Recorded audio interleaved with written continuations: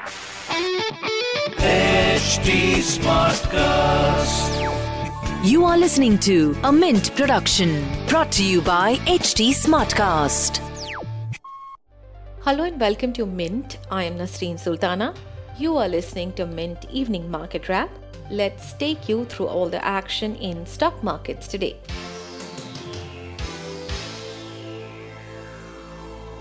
Markets continued to remain under pressure on Thursday following US Federal Reserve's rate hike comments and rising crude prices. The US Federal Reserve said it is likely to hike interest rates in March and reaffirm plans to end its bond purchases that month to tame inflation.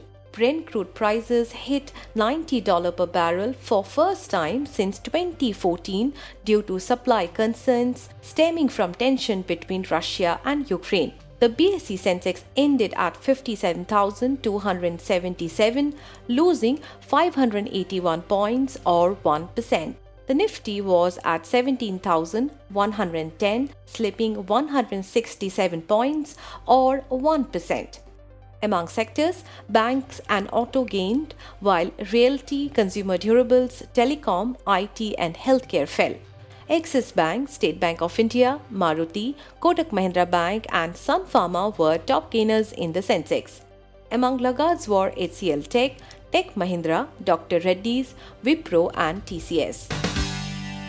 Future Enterprises on Thursday said it has agreed to sell a 25% stake in its general insurance joint venture, Future Generali India Insurance, to its partner in the entity Generali Participations Netherlands for a cash consideration of Rs 1,253 crore, plus an additional consideration that is linked to the date of closing of the transaction. Generali has also acquired an option to buy out the company's remaining interest in the general insurance business directly or through a nominee at an agreed valuation subject to applicable regulatory approvals, Future Enterprises said in a statement. The NCLAT asked the Committee of Creditors or COC of THFL to reconsider assigning only Rupee 1 against the recovery on fraudulent transactions.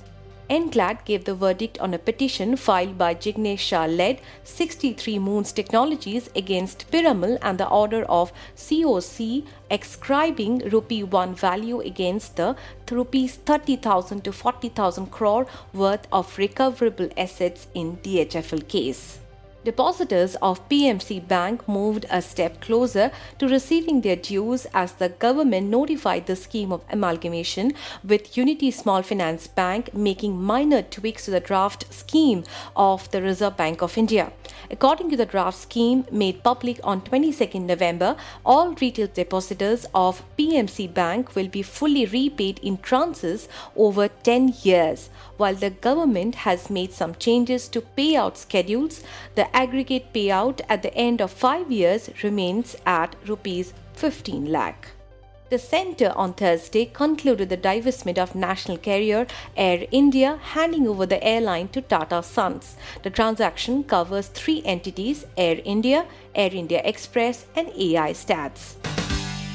Moving on to global markets, Asia-Pacific markets broadly fell on Thursday as investors reacted to an overnight update from the US Federal Reserve that indicated the central bank plans to raise interest rates as soon as March. Japan's Nikkei fell 3%. In South Korea, the benchmark Kospi dropped 3.5%. The Hang Seng Index in Hong Kong slipped 2%, and the Shanghai Composite in China dropped 1.8%. In other asset class news, oil prices fell on Thursday during Asian trading hours. Brent crude declined 0.1% to $89.84 per barrel. In overnight trade, prices rose more than 2% amid growing tension between Russia and Ukraine, where experts say fears of Moscow's invasion of the Eastern European country remain. Brent crude prices hit $90 per barrel at one point but pulled back slightly.